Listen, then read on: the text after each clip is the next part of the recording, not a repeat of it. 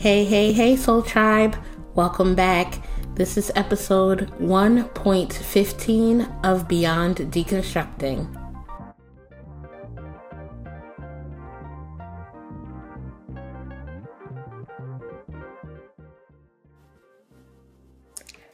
I'm your host, T. Jamaica Pogue.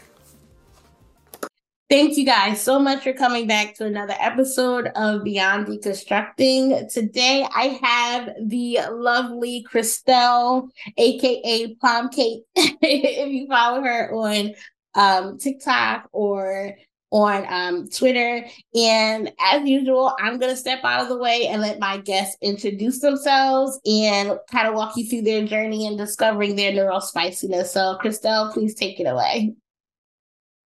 Hi, my name is Christele. I am an author. I have done a lot of things in my life, and most recently, I am officially diagnosed as autistic with ADHD. You can find me at Plomcake on TikTok, like you said, also on Instagram as well, um, and on YouTube soon. Not yet, but soon. Um, my journey with autism began with my best friend. I was on a bus in Korea going home after my dance class, I think, and I was overstimulated and on the phone with my best friend.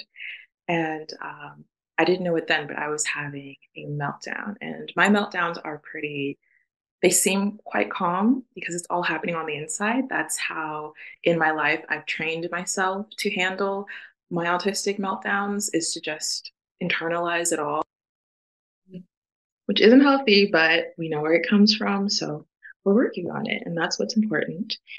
And my best friend, who is also autistic with ADHD, suggested I look into autism. I was literally just blubbering and just like, I don't understand. And she's like, you know what? You should look into this.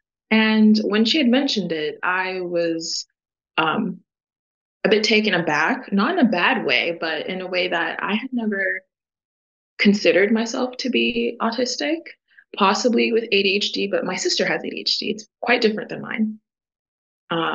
So it was never really um, an option for me, at least like familial wise. So I'm the eldest and the daughter, so I have to kind of be the example role model. So anything involving um, neurotypes, anything that's slightly off, quote unquote, socially, I just wasn't allowed to do because I am the example, that type of thing, especially culturally, as I'm Haitian.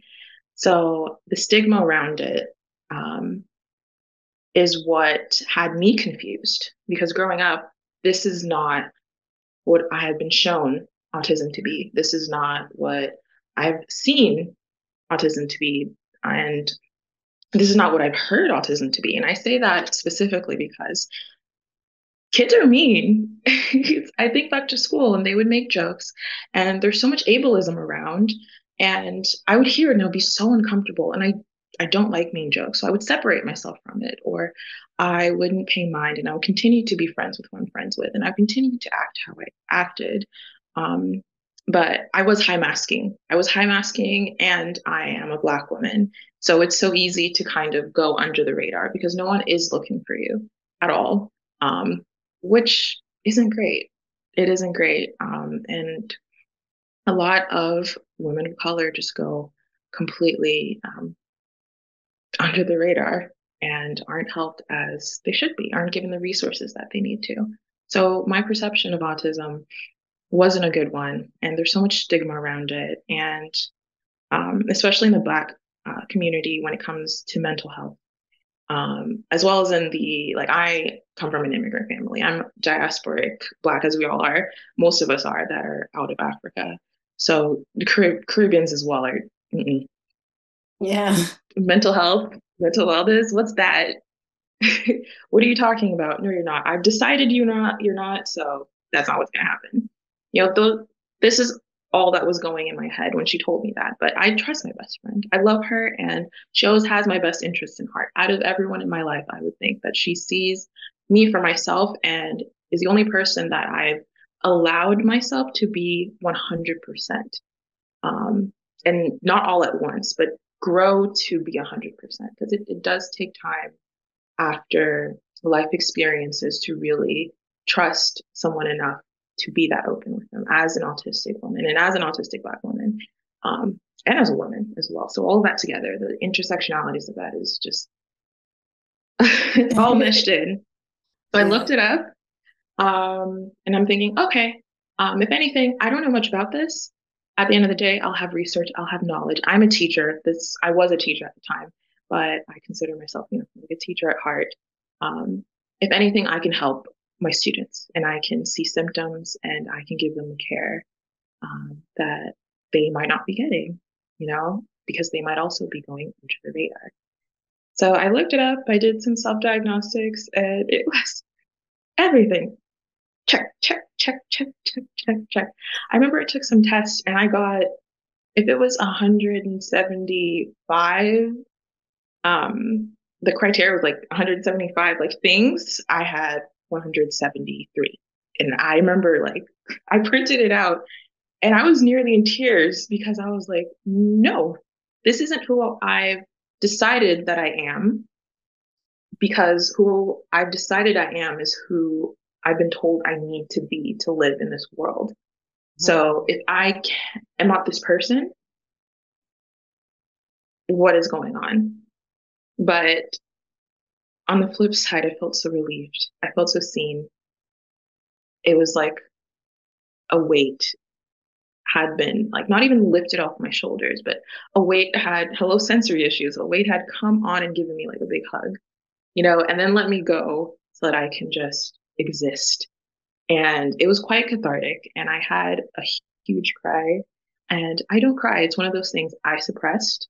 Growing up, I didn't cry much, but I cried. I cried and I let it out and it hurt. And then it was beautiful. And I was like, oh, great. I have answers. Because if there's one thing I don't like is not knowing and being left out of the loop and being completely clueless, especially when it came to myself. And I had the biggest answer of all when it's me. And this is who I am. This is the reason. These are the reasons that inform who I am. It's not who I am, but this is what informs who I am. And going further into this will allow me to be more of who I am. It's a renaissance. I am becoming myself again. And that is something I'd wanted to do for years, but couldn't figure out how to grasp, couldn't get myself out of the life I was in, the roles I had been playing for so many years, to reconnect with my inner self. And now that I was in a completely different environment, halfway across the world, finally in a space to really be myself, and I get this huge news, um, I was like, wow, this is something. This is something, and this is the beginning of something even greater. And this is the beginning of myself once again. And that is where that began, on a bus at night in South Korea on my way back home from dance class. And dancing is how I stim, absolutely. And from then on, I returned home because of COVID, of course, to be with my family.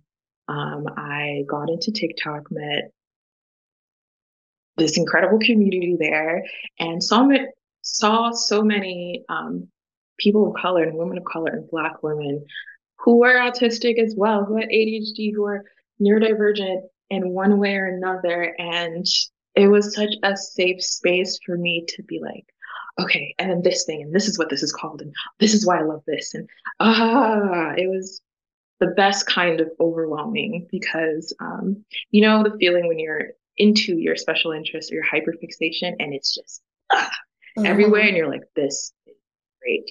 That's what it felt like. I was like, this is great. This is the good kind of overwhelm. And after that, I got my official diagnosis about 6 months after. Um, no, almost a year after I came back to the US, and about 6 months after I started TikTok. Um, yeah, and that is the beginning of my journey into being a late diagnosed autistic adult and the continuation of my journey as someone who's been autistic my entire life. Thank you so much for sharing your story. I love to hear it. And I always say this because, we all came to the same conclusion that we're autistic. We took vastly different routes, and it shows, it highlights just how varied we are. We're individuals, we're not a monolith. And I really appreciate that you call it a renaissance and you talk about becoming yourself again, or reconnecting with your true self, because that's really what it is a lot of the times for us as late diagnosed autistics. Is like we've gone our whole life, no matter if you're in your 20s or like me in your 30s, where something was always off. Like you just felt like you couldn't connect with people the same way that other people could. Like for myself, I just remember being in high school, and then especially when I got to college, when it came to like romantic relationships, I just didn't get Ah, it. I was like, I'm a very like literal person, so like I didn't understand the game that was being played, and that like most people appreciate the long game and they want it to be like a slow burn. They just want to like flirt here and flirt there and like build up to it. I'm like, if I like you, I'm just gonna say it and I'm just gonna come out with it. But that was always received as like aggressive or like doing too much. And I'm just like, why is it so easy for everyone else? And like for me, I just don't get it. And so understanding how my brain works and knowing that it is not because I'm broken or I'm just this like stupid person who misses obvious things. It's just my brain is wired in a way that I don't automatically make the same assumptions as other people, or I'm not playing the same game as you. And this is why we're both speaking English, but we're not necessarily speaking the same language, because it's just a difference in how we work. That answer, that missing, and I hate using puzzle piece, but it was the missing piece to the puzzle for me at least. Understanding that I'm autistic really just reframed everything else. And it is like a rebirth. It is a renaissance, because it's like I get to go back and examine my life and even the things that cause me trauma through this new lens. And it gives me grace for myself. It gives me grace for the people in my life who didn't know how to approach me, even like my caregivers who just like tried to discipline out of me the things that were just part of me being ADHD. I have to give them grace and forgive them as well. And then it also helps me to, when I look forward, like, okay, I've learned these lessons, I understand this is how it works. So I can put measures in place going forward that's going to work with how my brain works, as opposed to trying to fit myself into a box that wasn't made to accommodate me in any way. hmm I want to also add that to that because 100%, I fully agree. Yes, I the autism and the whole diagnosis, and even before the whole diagnosis, the self-diagnosis, which is extremely important for all people of color because we don't have the resources. Not all of us do, or access to the resources, or even knowledge, which I consider access to resource, so that we can literally see, oh, that's what this is. This is me. Let me go this way. Mm-hmm. There's no map. And a lot of times, self diagnosis allows us to um, have that map so that we can figure out where to go next. And to do that, community is important. But I'm going to put that aside because my point is that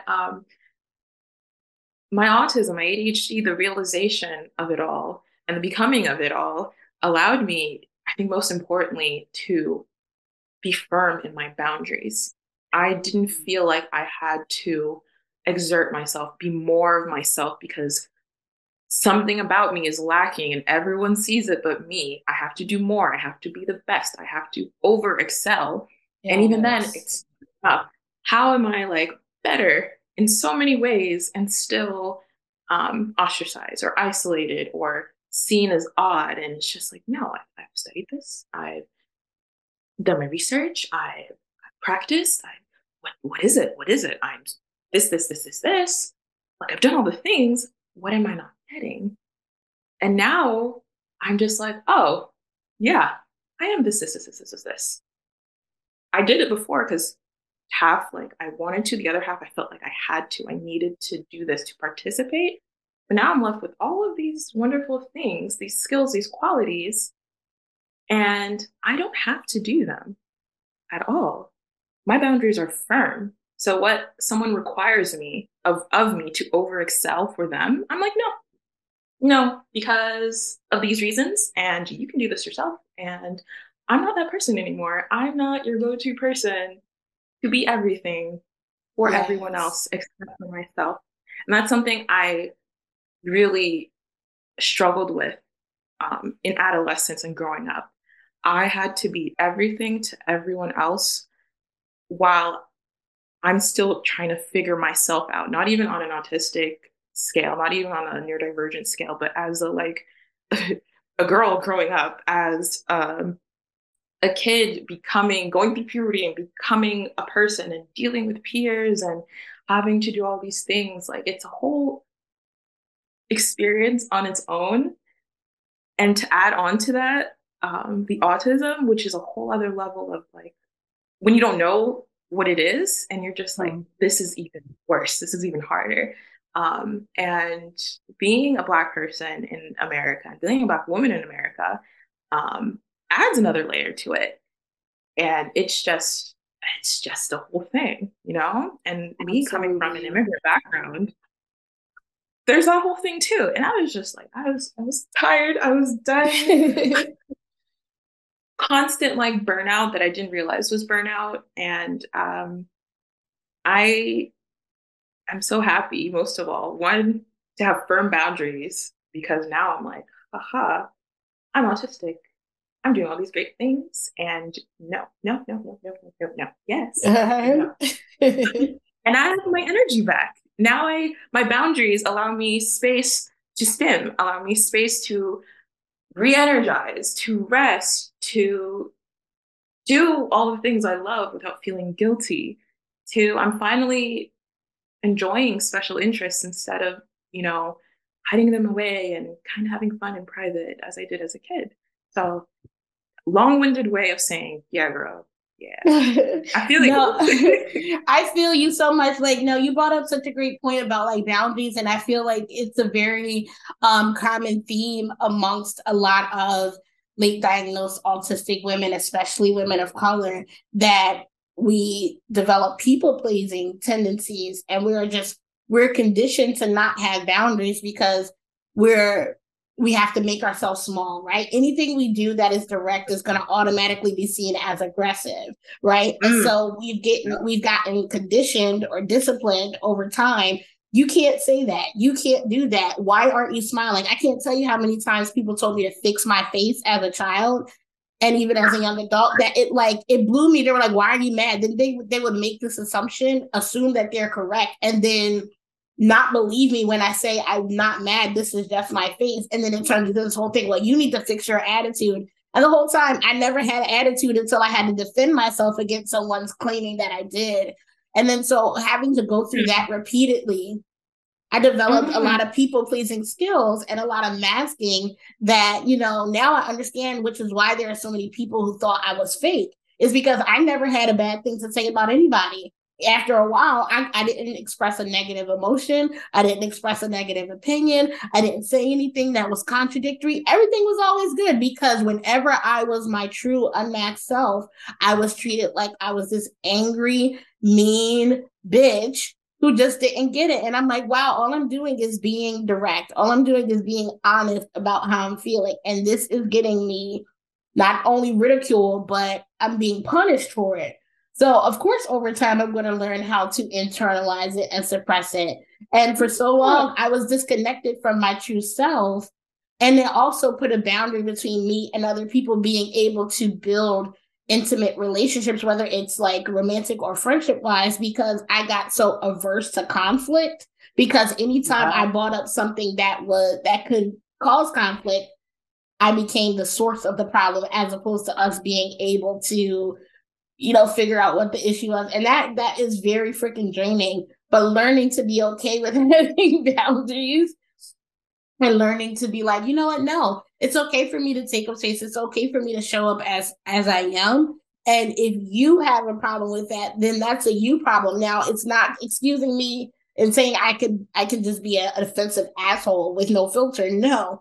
But if I'm just being honest and direct and open and you receive that as an attack, then that's something that you have to deal with. And if you won't bring it up to me that this is now how you feel, then I have no chance of being able to talk to you and work it out. And I'm okay now with being misunderstood, and I'm okay with being seen as the villain, because it's like, hey, if that's how you receive my truth, I can't do anything about that. Exactly. It's out of my hands. It's not my fault. That is a It's above me now. it's above me now. No, for real. Like it really that really spoke to me, honestly. I had a whole thing to say and it just look out of my head. It'll come back. It'll come back. It'll come back. Yeah. But no, But like yeah. I get that feeling. Sometimes I have like three thoughts at once and I'm like, which one was I about to say? Okay, it'll come back. That's the ADHD. Yeah. Um Oh, ah. it's back. It's back. I just wanted to quickly touch on how intricate all of that is because um how you were treated, how I was treated, and a lot of Black women were treated. It's absolutely intersectional because um, there's racism in it, there's sexism or and misogyny in it, there's ableism in it. So people expecting out so much out of you and being upset when you want that in turn, or when just consideration, or if you just express your own emotions and they're like, well, what are you doing? And a huge part of it is ableism. A huge part of it is misogynoir, where it's like, you're a woman, stop. You're a Black woman, stop. Not outwardly, but that is what it is because counterparts are treated differently. Mm-hmm. And it's, I feel like we need to talk more about that just in general in the autistic community about how many layers people of color have. It's never just the ableist layer, and it's never just the gender layer, or the sexuality layer. It's a whole intricate, like, polysocial existence that you have to navigate and you have to mask 5 times over to get through the day, even if Yeah. just to be left alone. So yeah, absolutely. It is tiring. And yeah, the boundaries. That it's above us now. It's above me now. It's above me now. It's above me now. Absolutely. So I like used to hate when boundaries. people. Oh, I'm so sorry. Go ahead. No, go ahead. I didn't mean to cut you off. I was gonna say I used to hate when people did not like when I acted the same way they did. They expressed themselves. So I'm like, let me express myself, and it wasn't allowed. And I never understood, and I never liked it. I still don't, and I'm not bothering with it now. Boundary, bam. Girl, That's I'm it. so glad you made that point, because yeah, there's always this double standard, right? Like and Mm-hmm. this is my theory. I've thought about it. I feel like because people, mostly holistic people and those who try to conform to neurotypical standards, they box you into whatever they consider you to be, and in their mind, you can't not be that.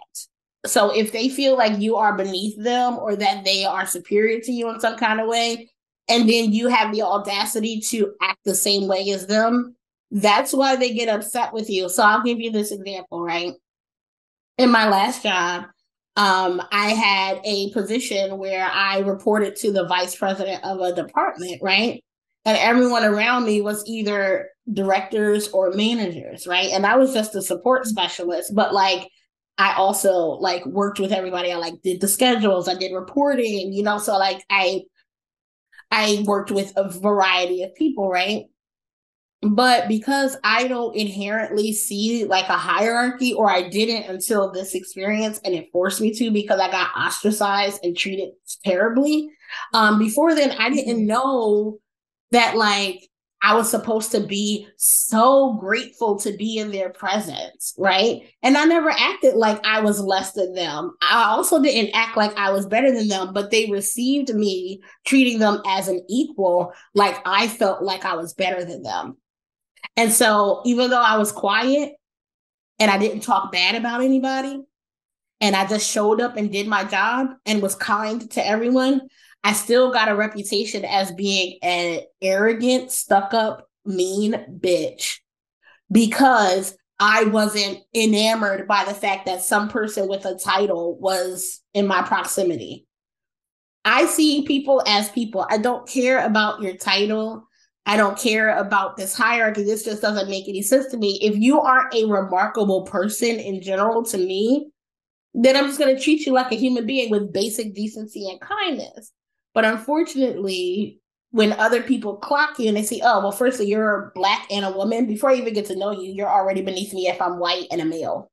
Period. That's how they think. But then once they see that you are a little off socially or you don't get it, then they put you even lower beneath them. And as soon as you start to reciprocate their actions or reciprocate their energy, you're going to be labeled as arrogant and you don't know your place and how dare you, as opposed to, hey, yeah, she's just being herself, she's just a person, she sees me as a person. No, we don't get that benefit of the doubt. We're going to get villainized before anybody would even consider that, oh, well, maybe she's autistic or maybe she has social anxiety and that's why she's not talking. No, it's she's arrogant, she's stuck up, she thinks she's better than people. And that's just ridiculous. And that got to me at first because I know I'm not like that. And it took me a little while for me to be comfortable with being like, you know what? I'm okay with you misunderstanding me because how you receive me, like I said earlier, how you receive me being my authentic self is a reflection of you and your experience. And it does not reflect back on me. It doesn't mean that I am this mean bitch. It just means that you receive someone being comfortable in their skin because probably you're not, and it's mirroring back to you that you're not. You're receiving someone being comfortable in their skin, knowing that they can take up space and that they belong in the same room that you're in. You receive that as something negative, and that's something that you're going to have to deal with. It's not my job to fix that for you. I reminded of when I was younger, two different things, right? Once when I was elementary school, maybe 6, 7, or 8, I almost had a bully at that time. And I just honestly, when they say kill him with kindness, I annoyed him with niceness. I was like, I don't want to be around this kid. Is this what a bully is? Well, who hurt him? So I'm like, hey, let me be your friend. Let me be your friend. And I just annoyed him incessantly and I ran that kid off. And I was like, good, peace. But I was like, I'm not going to do what you do because I don't like that. I'm not going to treat people that way. But I will be annoying. I will get you out of my hair. And I know when I got older, maybe like middle school, high school as well, if I was treated a certain way, my first reaction would be, who hurt you? Let's talk about it. Who hurt you? And they would get so embarrassed and so like, that they would leave me alone. I'm like, yeah, if you want to talk about it, I'm the best person to talk about it. We'll listen. I'm patient, I'm understanding, but I know you don't want to. So get out of here, you know? It's good to balance that out. And patience leads me to how I had decided, I wanted to make friends over the years. I would just participate in conversations. I would pay attention to who would give me the patience that I gave them. So if they didn't listen in a specific way, like they're like, oh yeah, blah, blah, blah, they're going to keep talking about themselves, but asking of me while ignoring me. You know what I mean? I was like, all right, cool. We'll have this conversation, but you do not have access into my life. And that carries on. Whoever gives me patience allows that patience to be there. It's quite reciprocal.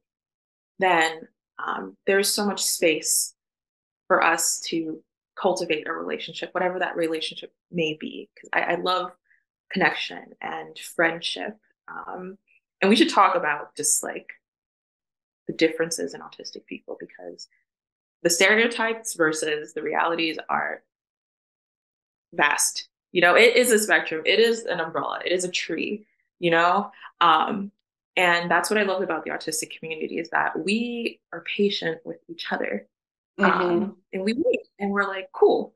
And I would always tell my best friend, like, thank you for waiting till I get like, there's a point. I just got an ADHD to get there. Or analogy is how I'm like making sense of it to myself and to you so that you understand it. And all the people I'm close to in my life are patient. All the people I call friends are patient. And I'm patient with them. And I love that 100%. And it leads me to the third thing, having, circling back to work and what you were speaking with, and how you were perceived and how a lot of times we are perceived for our uncanny valueness along with whatever other categories we're put into, alongside the neurodivergence is babysitting people's emotions, especially neurotypical Woo, people's child. emotions. Woo. I'm Sorry, preach on so it. tired. Preach. They don't realize how much your emotions need to be babysat, need to be managed. Like, ah, especially as like I'm low support needs and I am high masking. And when I tell you that high masking is way, way, way high, because how am I taking care of your emotions so that you don't react in a specific way that'll affect me, then I'll have to like deal with it because that's gonna mess up my routine and my day and all of that. Mm-hmm. And I have all of this to like handle. So I have to figure it out, do all of the like The every mental subject you learned in school gymnastics, basically. and mental gymnastics, all of the constructive, like everything to be able to speak to you, tone, word like usage, how the sentence flows, how I'm structuring it all, playing chess 20 moves ahead so that I can have a simple conversation so that your emotions are appeased. And then we can just go about our day and it doesn't have to be a whole thing because it will be a whole thing because they're just, you know what I mean? Exactly. And because of that phenomenon, this is why, in my opinion, why they consider a lot of us to be unempathetic is because their definition of empathy is us picking up on their passive social cues to manage their emotions and approach them in a certain way that they'll receive it correctly. When real empathy is what a lot of autistic people have, which is an ability to understand the emotional state of other people. And so that is a very big pet peeve for me is when people claim that autistic people are unempathetic. We need to actually define what they mean by empathy. I've gotten that so many times, and it's because I haven't given someone the emotional reaction they were looking for when they said something very passive. When they implied something and I took it literally and just blew past it, all of a sudden I am unempathetic and I don't care. No, I just didn't pick up on you passively implying something and you trying to emotionally manipulate me through your words, as opposed to you just being able to communicate directly and say, hey, Tiara, this hurt my feelings. Or, hey, Tiara, this is kind of what I want. This is what I would like for us. But you imply it through all of these like passive means. And then now you say, oh, she's cold. She's so cold. She just doesn't get it. She doesn't care. I do care. I care deeply. Sometimes I care too much to the point that it overwhelms me because I can pick up on other people's emotions. Like I can't even watch certain TV shows without crying, even if I've seen that episode a million times, just because like I feel things very, very deeply. But I don't, especially as I've built my boundaries, I don't feel bad if somebody got offended by something I said, if it's an objective truth and I wasn't trying to be an asshole. If you got offended by it, I'm not now going to have an emotional reaction to it. And I'm also not going to apologize. Or I wouldn't say I'm not going to apologize because, like, again, it's never my intention to hurt people's feelings. So I might say I'm sorry that you feel that way, but I'm not going to apologize for how I feel or police my behavior and my emotions to appease other people. But that's how a lot of people are going around. They're walking around managing other people's emotions by suppressing their own or being passive in their communication. And then there's this whole game being played of, oh well, you should have been able to know. And then they only tell you once they get mad, right? After you haven't gotten it so many times. The only time people are direct is when they're mad. They're like, well, you should have known that I meant this by this. I'm like, who's to say I was supposed to know that? Like, it's so, that is such a frustrating game that people play. I just can't at this point. I'm like, you know what? You can be mad at me all you want. If you want me to know something, you need to say it with your chest, or I'm just not going to hear it. Exactly. I'm telling you, if as like an author and a writer, that is one thing I will not write is miscommunication. I know it's really popular, but I enough of it. I don't, it's too much. There's a more efficient way to do this. There's a more logical way to do this. There's a more like um compassionate way to do this. Just communicate. Just it's okay. Just speak. And what you said brings me to this TikTok by a lovely Black neurodivergent creator. I don't know if you've seen it.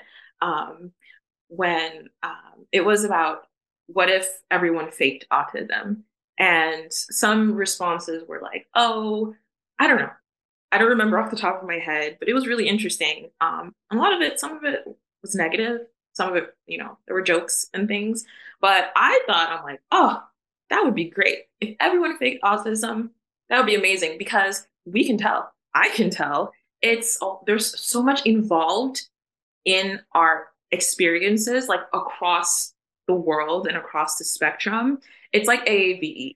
Like I know when people are not using it correctly, there are rules, there's a grammatical structure, there's a flow to it. Mm-hmm. Even like we know, we know. And my first thought was like, oh, great, access to resources. Because if people are going to fake it, they got to do it right. And it's just like, no, we need this and we need this. Oh, no, no, no, no. You're not doing it. Well, you have to. Da, da, da, da, da, da. Hello, resources. Hello, access to this. Oh, you're pretending to be autistic. You cannot do that. No, you cannot do that. No, you cannot go in that job. No, you will be judged in this specific way. No, that can't be done. And they'll be frustrated and they're like, no, we're changing it. Mm-hmm. We're going to make this world more accessible. We're going to have more funding. We're going to have better education. We're going to have a more compassionate society. We're going to culture, like nurture the kids and allow them skills to like play with their peers and grow alongside different communities without feeling isolated. Give them the skills to navigate. And as adults, oh my goodness. Just because you're a kid, just because you're an adult doesn't mean you don't need help. Okay. Like adulthood, I feel like personally, I need more help than I did as a kid. As a child, it's guidance. It's um, showing me the world. That's what should be done. It's protecting, it's guidance, it's making sure that you reach adulthood and that you can manage in the world. But as an adult, resources, please. Funds, please. Help, Mm-hmm. please. Like access, please, please, please, please, please, because I'm doing this on my own. And I have a list of requirements that like needs that are not being met. And I have a human right um, to have these resources. Mm-hmm. Where was I going with this? Yes, faking autism, faking autism, and the workforce, and what you're speaking about. It's that that would be, I think, that would be a really really cool social experiment. Because like So one, I explain think it that would a little help. bit more. So I haven't seen the TikTok that you're talking about. So was it positing that like, oh, what if everybody faked autism? What would that result in? Or Yeah, because some people do fake it. They act in a way they feel they believe autistic people act based on whatever criteria they have in their heads. mm-hmm. And it is offensive, it is ableist, but it's also like really amusing because like, what are you doing? What are you doing? First, that's like horrible, but also like you look ridiculous. Like, who are you serving with this? And the only people that I guess your audience are other neurotypical people. It's not neurodivergent people Mm-hmm. because we're either going to be like, stop that. What are you doing? Or we're going to be like, oh, let me provide you the space and the comfort of community. Let me hold your hand. Let me help you. And it's just like, no, this person is fine. Like, the time and attention and the care that you feel that they've led you to believe that they do not have, they do have. And it feels a lot like manipulation. So if we were all in on it, I feel like it would be better. It would be fun. And I think it would lead to resources, like things like the Snuggie. A lot of um products and that you see in like infomercials that are like cool and like fun and whatever, like I said, like the Snuggie are actually like intended for the disabled and differently abled community, but you won't get funding for it. It's not going to be widely available until everyone wants to be a part of it, until there's mass Got you. access, and until the neurotypical society as a whole is like, I want one everywhere in every color.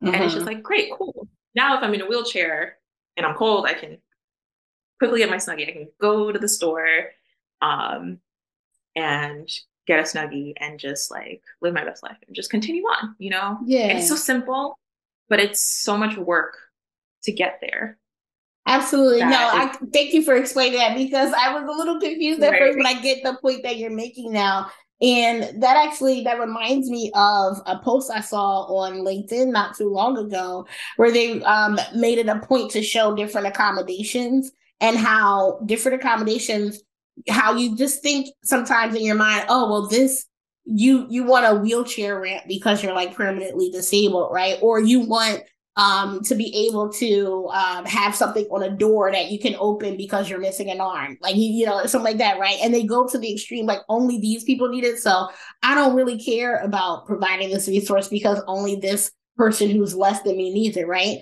But the way the post was, it showed how these accommodations can be used by everyone at different times. So you may not be permanently disabled, but what if you broke your leg and had to be in a wheelchair for a couple of months? Wouldn't you be grateful that this accommodation was already in place so that you can still get access to the places that you needed to be? But unfortunately, it takes people being affected by something personally before they care enough to do it. So if they pretended in that experiment that you were talking about, if they pretended to be autistic and then went out and saw that there were no resources for what they were now looking for, that unfortunately would be faster than us actually autistic people advocating for ourselves, saying that we need this. Because in my experience, I've been treated like my requests for accommodations are me being selfish and manipulative, as opposed to me advocating for something that I need. And it would also be something that would benefit other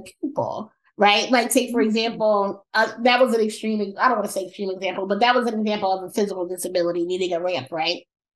Me, part of my autism, I do have social anxiety and I have rejection sensitivity dysphoria. I have RSD, right? So it makes it really difficult for me to be in a situation where I have to like manage many different people's personalities and kind of like basically I can't be in a regular office or I can't go to school in person and have to deal with like all these different people. So if I'm still able to do my job and there's actually an increase in my productivity if I'm able to work from home, that's an accommodation that will give you better results. You don't have to Mm-hmm. pay for me being in the office and I'm still able to do my job. And I'm not the only person that would benefit from a work from home situation. The person who has a young child who maybe wouldn't have to pay for daycare because they can work at home, or the person who lives an hour away from the office can save time if they were able to, not have to do an hour commute each way each day. They would be more productive. They'll show up to their meetings more refreshed. They may be able to do things more. There are so many other like benefits other than just me asking to work from home. But again, it gets seen as, oh, well, you just want this special treatment. You want to be special. That's another thing. Sorry. Another like thing that I'm seeing a lot of the times from holistic people, especially those who condition themselves to like follow neurotypical standards, is saying, oh my God, you're not autistic, you just want attention, or you're trying to be different. And it's like that highlights a very fundamental difference in our neurotypes because a lot of us we just do what's right because it's right, or we're following this path because it is what it is, as opposed to everything we're doing being some kind of manipulation or show. And Yeah. that has also been tough for me. Is like, why do I have to defend who I am as a person to someone simply because they can't believe that I'm being honest? Mhm. Like, I have to continuously say, oh, well, no, like, I'm not just trying to be seen, even though we're getting seen, like, we have platforms or whatever. But I don't know about you. I started my TikTok account as a catharsis, right? My very first post was me sitting in my car after having a terrible interaction with who I assumed to be an illicit person at Starbucks. And just being like, you know what? It's so frustrating that I can't communicate directly without people getting an attitude problem with me. And from that, people related to it, and it grew. And yeah, I have a quote unquote platform, but I didn't do it to get that. It was a consequence of me just being myself, but it's received or it's perceived through holistic lenses as, look at you getting the attention you wanted. I'm just like, honestly, it's not all it's cracked up to be, because people can be really mean to you and they continuously invalidate you and make it seem like that's all you want, when all I want is to be understood. I don't Yeah. necessarily care if you see me or if I'm this, that, the other. I just want to be understood. Yeah. Yeah. I call that when it comes to like boundaries, like visas, papers, passports, to have access within those, because they're not hard boundaries, they're just strict. Um, because someone who's been like manipulative, mean, gaslighty in the past to me before has recently said, you're mean to me now. Like, you're so mean to me. And all I said was, okay, because I was like, wow, now that I have fully like set up this boundary with this person and I'm not providing them with the full, like, I'm always here, listening ear. You can say whatever. I understand you, blah, blah, blah, blah. I'm like, until I get that in return. Because if you want access to that person, literally just be understanding. Just be nice. Just take accountability, apologize, and just, let's go about our day. It's not that hard, but the amount of people who ruin relationships, I would say, I consider that, I call it weeding themselves out of relationships with me, whatever it may be. It's not for anything major, but um, it's not like until you give me this, this, this, this, this. It's like, no, show accountability, show remorse. Like I would, like, oh, this is how I hurt you. I'm so sorry. This is why, and I understand why. Um, I understand how that hurt your feelings and why it did. And I'm going to work to do better. This is where mine came from. And I reacted in this way. So I'm going to work on myself in these ways. And I hope that in the future, it won't happen again. It might happen, but less and less and less. Because I love you and I value you and I care about you. And that is how I apologize. I am very thoughtful about it. Um, and for me, it's just like, just give me thoughtfulness back, just consideration, just show me that like it's the same level of care as well. And um, that ties into like what you're saying about just the frustration in dealing with a lot of neurotypical and holistic people, um, and also access to resources for disabilities.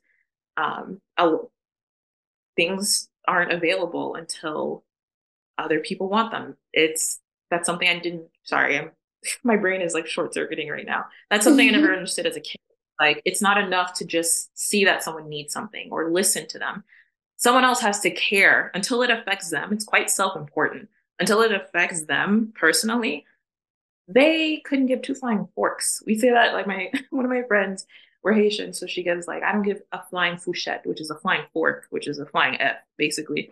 We don't give two Mm-hmm. flying forks about you and your needs and your accommodations until I'm personally affected. And I'm like, why? It's that easy.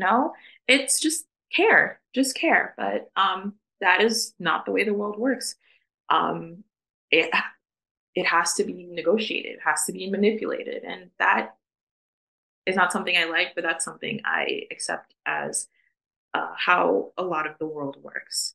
And it is frustrating Mm. when you just want to go and get a drink, get a little like latte or whatever it is, go about your day, go to the store, and it's a whole ordeal. I don't think people talk about how the disabled community, whether it's mentally, physically, or both, how much we have to accommodate for other people's because not having accommodations ourselves means that we have to overexert ourselves. We're already accommodating to others, but we have to take care of ourselves while also accommodating to the wider public in order to participate, in order to be a part of it.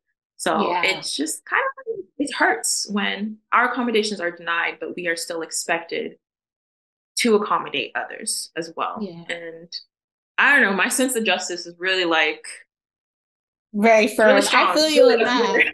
I definitely feel And you in I'm that. Yet that's not there. it's the lack of reciprocity, right? Like, so yeah, like you were saying, Mhm. like it's a lack of reciprocity in regards to accommodations in general because we're conditioned, like we were saying earlier, a lot of the things about ourselves have been conditioned out of us. And so now we make ourselves smaller, we become people pleasers and we do all these things, and then we still have to babysit other people's emotions just to not get it back in return.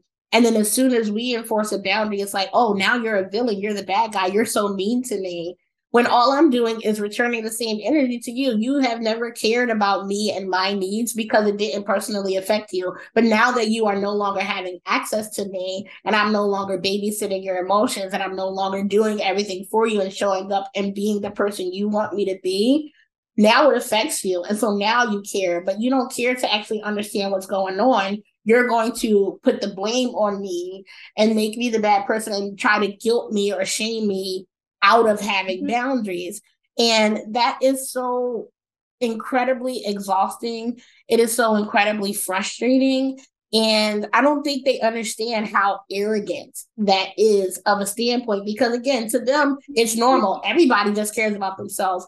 But, like, no, that, like, honestly, almost, and again, we're not a monolith, but for me, at least in my experience, most of the autistic people that I've spoken to, we care about equity, right? We care about what's right for the sake of it being right, not because it would solely benefit me or solely benefit someone I know. But it's like, this is how things are. It shouldn't be that way because it doesn't work for us. So why can't we just do this?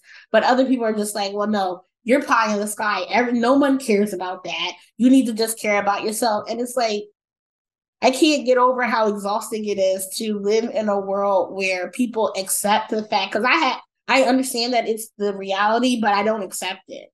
How people just Yeah. accept that this is how the world is. You just got to get over it. No, I won't because this is my only life. I only get one chance at this. I'm not going to accept the fact that people are okay with other people suffering because it doesn't affect them personally. I'm never going to be okay with people being like, well, that, we can't have this because this person said we can't, or this select few people said we can't have this. Why? I will why people to death because we haven't been asking that question enough. If we just ask Yeah. why do we have these systems or why do we feel like certain people shouldn't have access to basic human rights or human accommodations, then I feel like people shy away from that question so much because it will highlight how much they accept, how much BS they just let into their lives, how much they just like don't fight back and don't stand up for themselves, and they want to pass that Yep. along to you once you have a boundary. It's like, well, I accepted less, so you need to be okay with accepting less. And I'm never gonna accept it. I'm just not. I will fight tooth and nail for people to understand that this is just because it is the way this things are doesn't mean it has to be that way. Yeah. And what they don't understand is that we'll be fine. Oh, like if this is affecting you, it's affecting you, but I'm okay. I've had to deal with this. I've had to manage. I can find a different community. I have done so much that like I'm good. And that's why like the boundaries are so I can't find the word right now, but it's such a shock for a lot of people because they no longer have access to something and they're like, I'm lacking this. But on the flip side, I'm over here like, I'm good. I know how to manage. I know myself. I'm self-aware. I know um, who to seek and the communities that accept me. And yeah, my life will go on, and I will continue on asking the whys and doing what I can and doing what I want to within like the wider realm. But I'm not confining myself to who you feel I should be, Mm-hmm. and I'm not allowing myself to do that anymore. You don't want to come with me, you're not coming with me. That's all, you know. And I've noticed a lot of what people took for granted in me when I was younger and made fun of me for, as well. It's something that they seek out as adults, and they're like, "Wow, I didn't realize how important this was," or "Wow, it's hindsight is a whole thing." And I'm over here like, "Good for you," but I'm not that person. I've moved on. My life went on, Mm-hmm. and I have not, like, people grow, they mature, they change, but my core self hasn't changed. I am still that patient, open, understanding person. But now that you're in a situation where you realize a majority of people around you, especially in the workforce, aren't like that, or if you realize, oh wow, all of my friends are fake, and I haven't really had the time to make genuine friends and be my authentic self as much of that person I can be, um, you seek out those people you made fun of, or you seek out those people whose friendship you really took for granted. And it's just like, hey, what are you doing now? And it's just like, I'm doing good. I'm actually Yeah. doing well. You know, like Mm-hmm. no matter what's going on in my life, um, I know my worth and I've set my boundaries and my life has gone on. Um, and I'm not lacking. That's the thing. And that's another major thing that this diagnosis, not even the diagnosis, but the realization, the becoming, is that I'm not lacking. Like finally, I'm not lacking for anything. I don't care what you told me in the past. I don't care what I've experienced in this sphere. I don't care what the narrative is. I don't care what categories are. The reality is, and we both recognize, I'm not lacking. I'm actually doing what I am for myself, Mm-hmm. making wonderful connections with incredible people, trying to restart my life in a way that's fulfilling because I really connected. I would say, like, I want to be satisfied at the end of my life. It is my only life. As far as I know, it's the only one I have. I've spent so much of it for other people. Not even like I've wasted it, but like I have been made to spend so much of it for others. The rest of it is mine, you know, Mm-hmm. and for mine and the people I've chosen to make memories with. So, you know, access denied, basically. It was lovely to see you. I do wish you the best. Honestly, I don't wish anyone harm. Well, I wish the worst people harm. I will say that lightly. And you can like you could easily come up with a list of like truly horrific people, but like, you know, in general, I wish people the best. And I usually say it with, I'm so genuine. I'm like, I wish you the best. I'm really happy for you. And, you know, good luck in life. Goodbye. And I'm out. And it's just like, Yeah. that's gone. That is, that is it. You know, we should talk some other time about like dating stories and Oh, girl. craziness. But if Ooh, I Jesus. had myself now, whew, the decisions I would make, I want to redo. Redo it we all. we could definitely chat about that. Yeah, that is a separate subject, but I do want to touch on a couple things that you brought up in there Yeah. because very great points. So the first one I wanted to talk about was where you said you realize that you're not lacking, and that is so important because autism and how we are defined, at least from a holistic view, is all based on our quote unquote deficits. You have a deficit in this, a deficit in that, right? And it's literally defined that way even in the DSM. Like they have deficits here and there. And I really feel like we need to replace deficits with differences because to me, it's not a social deficit that I can't understand passive manipulative language. It's a difference in how I communicate. you know what I mean? So like to me, that's not a deficit, but it's defined by them as a deficit because I feel like everything about us that differs from them is pathologized so that it's seen in a bad light. And so that we try to like self-correct and not do it. And going back to what we were saying earlier, it's so exhausting because things that are natural to us, we have to turn off and accommodate other people to our own deficit by showing up Mm-hmm. so much for other people. But the second thing, and this is something that we talked about before, is that whole grieving process, right? That active grieving where it's like these people that Yes. I thought were like gonna be part of my life forever, that I loved, that I poured so much energy and so much time into, and that I genuinely saw as like my family, were manipulating me the whole time, or they were fake, or they saw the relationship in a very different way than I saw it. And then now you have to realize that, oh, like you can't come with me. Like even some family, like it's not even just friends. Like some family is like, oh, like you are here and you have no interest in elevating and moving along with me. And so as much as I love you and as much as I wish you could come with me, I kind of have to leave you where you are because I'm not going to stop growing just to keep you in community with me. I will love you from afar.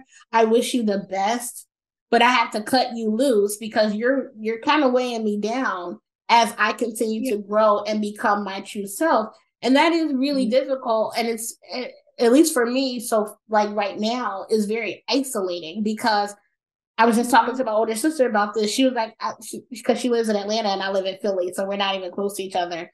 Um, that it's like I don't have any community really here in town. So if I had an emergency or if I needed to a place to stay, I don't have that anymore.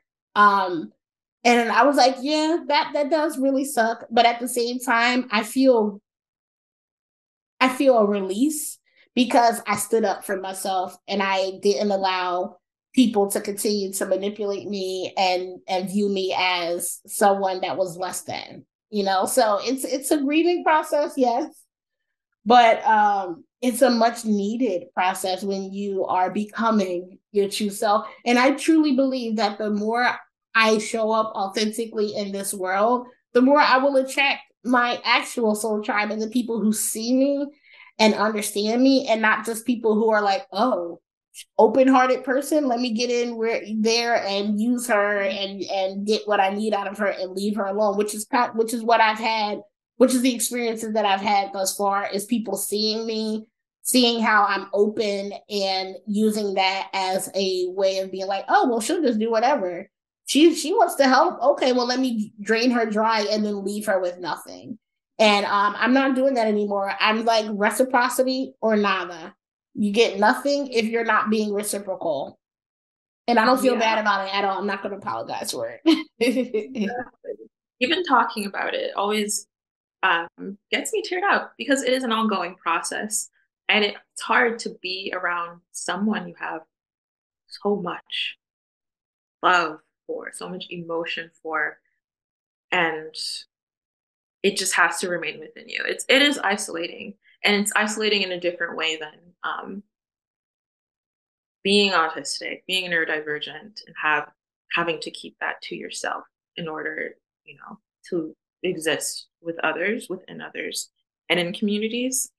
Um, and it sucks when you have to grieve people who are in your day-to-day life. It's hard.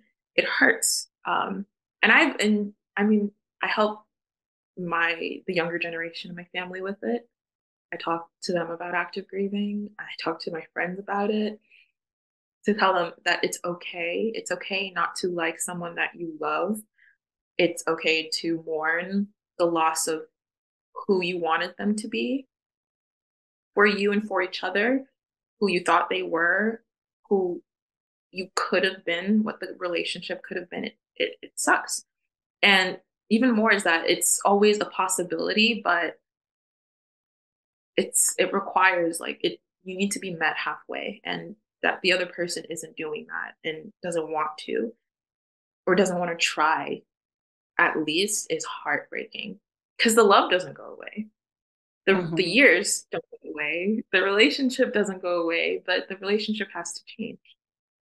And yeah, it's it's healing. It hurts, but it's people love like um using the butterfly as a metaphor, and I love it as well. It's cathartic. You are shedding who you are because what happens with the chrysalis is not even like the butterfly is transforming, it's a complete breakdown and everything. They're pretty much mush inside of the chrysalis and they're rebuilding themselves into that butterfly from their selves and they're breaking out of that. So it's never a caterpillar and a butterfly. They're not two separate things. The caterpillar has to transform, has to put a shell, has to decompose and liquefy and like rebuild um, and reshape parts of itself. It's nothing new. It's all of itself into its potential. And I feel like that's a lot of active grieving. It's taking all of ourselves and reforming it and reshaping it into what serves us best, into our best, not our best selves, but like our best access to our best memories, access to our best like lives and experiences, to Our the highest people who potential, best maybe. for us. Highest potential. You know, like you said, like who you are will attract those who are attracted to who you are, and you will be attracted to who they are. And it's just a soul connection. It's a community connection. It's just, it's beautiful, but it comes from pain. It's not an easy process. It's not a fun process, but it is cathartic. It is healing, and it is important to go through. So I feel for everyone who is also dealing with this.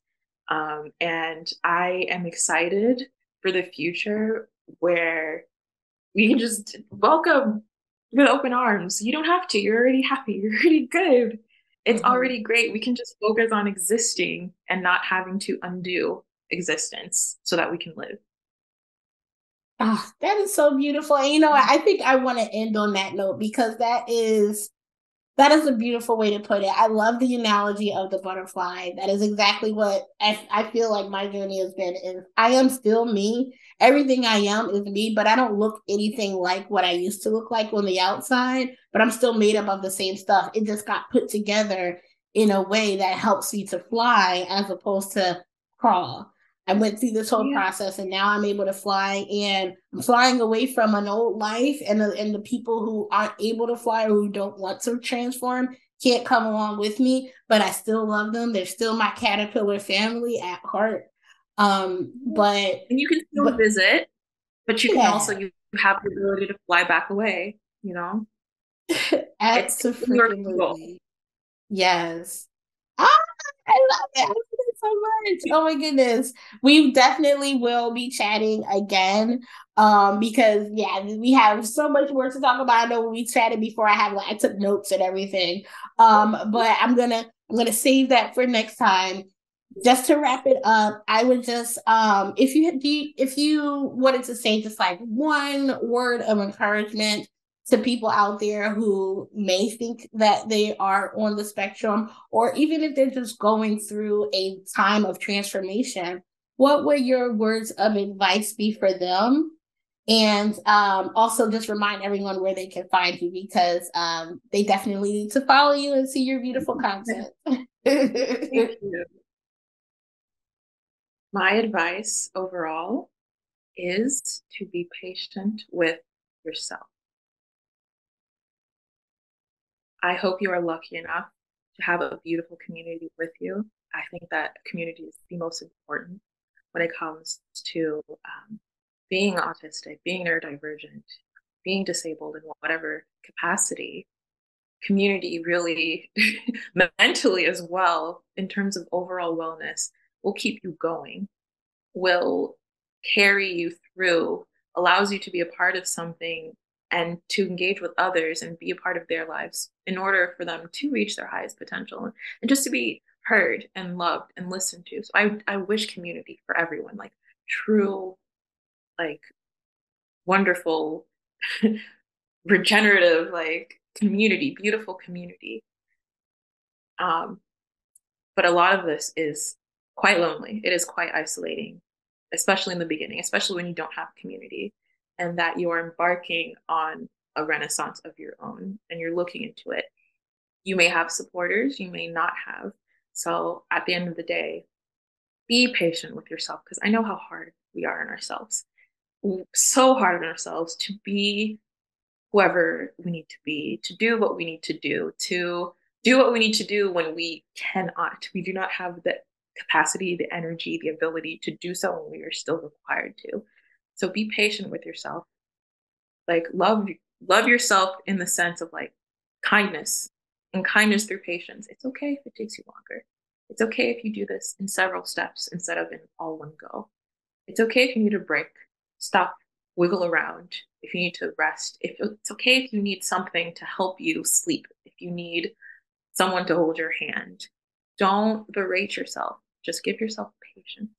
That is the most important because that patience will allow space for you to breathe, to reconnect with yourself, and then to figure out what you want your boundaries to be, who you want in your life, where you want to go next. Because we don't get directions. We don't have a map. We have to create a map. We have to find other people to fill in the gaps, and that is a whole arduous journey. So, and it starts with patience because there's a lot happening and a lot of it is wonderful, but a lot of it is lonely and a lot of it is hard as well. So be patient. And bonus one, have people accommodate to you. Like I am so open and loving and kind and understanding, but you have to earn that. And you can recognize it. Have people accommodate to you as well. And a simple thing is just like asking why, like you said, why is that? Use your words. Explain it to me, please, so that we can be on the same page. And it helps you, discern whether or not this person is in your best interests on like in terms of understanding what they're saying, whether or not they're being true or trying to, pull one over you. Metaphors, idioms. Oh my gosh. That's a whole other topic. um, but it also gives you control over the conversation where you decide, do I want to continue this? Um, is this going in the direction that I'm happy to engage in? Like, are you accommodating to me in the same way? Explain yourself, what's going on? What's happening? I'm listening. Are you listening? Yeah. Oh, no, that's not what this is. No, thank you. No, thank you. I've said no, thank you so many times. Even if it's just like, hey, that I'm like, no, thank you. And I leave and they're just like, that was a yes or yes. And I just gave a no, thank you, because it does not serve me in the way that it would require of me to do. And we need to have a beautiful circle, a circular reciprocal experience. I'm not here to overexert myself anymore. So be patient with yourself and have some sass. Have people accommodate to you. Ask the whys. Ask them to explain it to you. And having someone explain them to you, don't let them make you feel dumb or less than for needing explanations. You know, say it's so we're on the same page. So I know what you're saying and you know what you're saying. Because we don't do that passive aggressive, like nonverbal, like, especially even if you understand, you don't have to. You don't have to. Make sure you're on the same page because no longer we are being patient with ourselves. We are demanding accommodations just as we are demanded accommodations from us. And all of that together is just going to lead us on our journeys to finding a beautiful community and living a beautiful life. And that's what I hope for everyone. Snaps. Absolutely. And then lastly, just remind everybody where they can find you. Oh yeah, you can find me at Plomcake in most places. So on Instagram, also on TikTok and on Wild Ambrosia. That is my writing account. On Instagram, I am starting that back up. Also on Patreon, I am writing neurodivergent romance. Romance is one of my special interests since I was little. So it's neurodivergent romances centering Black autistic women as the heroines of these adventures. Ooh. That is a lot, and it's non-toxic, and everyone communicates, and it's great. And it's adult because I like a little bit of spice. It's fascinating to me. So check me out. I do make neurodivergent content. I make writing content. I make neurodivergent writing content. And I just exist. So like exist with me, you know? Oh, and I do very fun. I started doing it for myself. ADHD friendly guided breathing meditations. Just little things. And I just like, I think it's funny, but I've had people comment like, oh, thank you. This is great. Because I would breathe and speak softly but the lyrics, like the words I would say would be lyrics to like, to the windows, to the walls. And I think it's hilarious. And I'm just like, and breathe, inhale, exhale. And people are like, wow, this was great. And I was like, okay. So yeah, breathe with me, stim with me, exist. Let's exist together. And that's where you can find me at Plomcake, Plomcake. Awesome. And thank you for having me. This was so fun. So fun. Absolutely. And I'm excited to speak to you more. Yeah. Thank you so much, Christele. No, like this has been so much fun. Honestly, like this is our second conversation. I remember when we first met, I was like, we actually need to stop talking because this is some good stuff that I need to get recorded for the podcast. Like I love when it's a very reciprocal conversation. So thanks again for agreeing to be on, and I look forward to future conversations with you. I want to thank you guys once again for stopping by and spending a little bit of time with me today. If you enjoyed this conversation, I highly encourage you to follow my guest, Christele, aka Plomcake. I'm going to leave the links to her social media in the description. And as always, I would appreciate it if you would like and share wherever you're listening to or watching this. It is much appreciated. You can always find me at deconstructing.neuro on Instagram and TikTok, and if you still use the Bluebird app, it is at decon_neuro, and you can always find all of my media on my personal website, tjamaicapogue.com. I also wanted to let you guys know that I'm going to be taking a break for the summer. So during the months of July and August, there will not be any new podcast episodes. But if you're subscribed to my YouTube channel, you will see the occasional update to my Untethered vlog series. It may not be bi-weekly the way it has been recently, but I will be checking in over the summer. So after June, there will be a noticeable gap in podcast episodes, but I'll be coming back in September with the premiere of season 2, and I am too excited to bring you guys some of the amazing guests I already have lined up for season 2. I'm not going to give it away here, but just know it's major. So love you guys. Take care. I'll see you back here for the season finale of season 1 in a couple of weeks. And as always, stay safe. Peace and blessings always.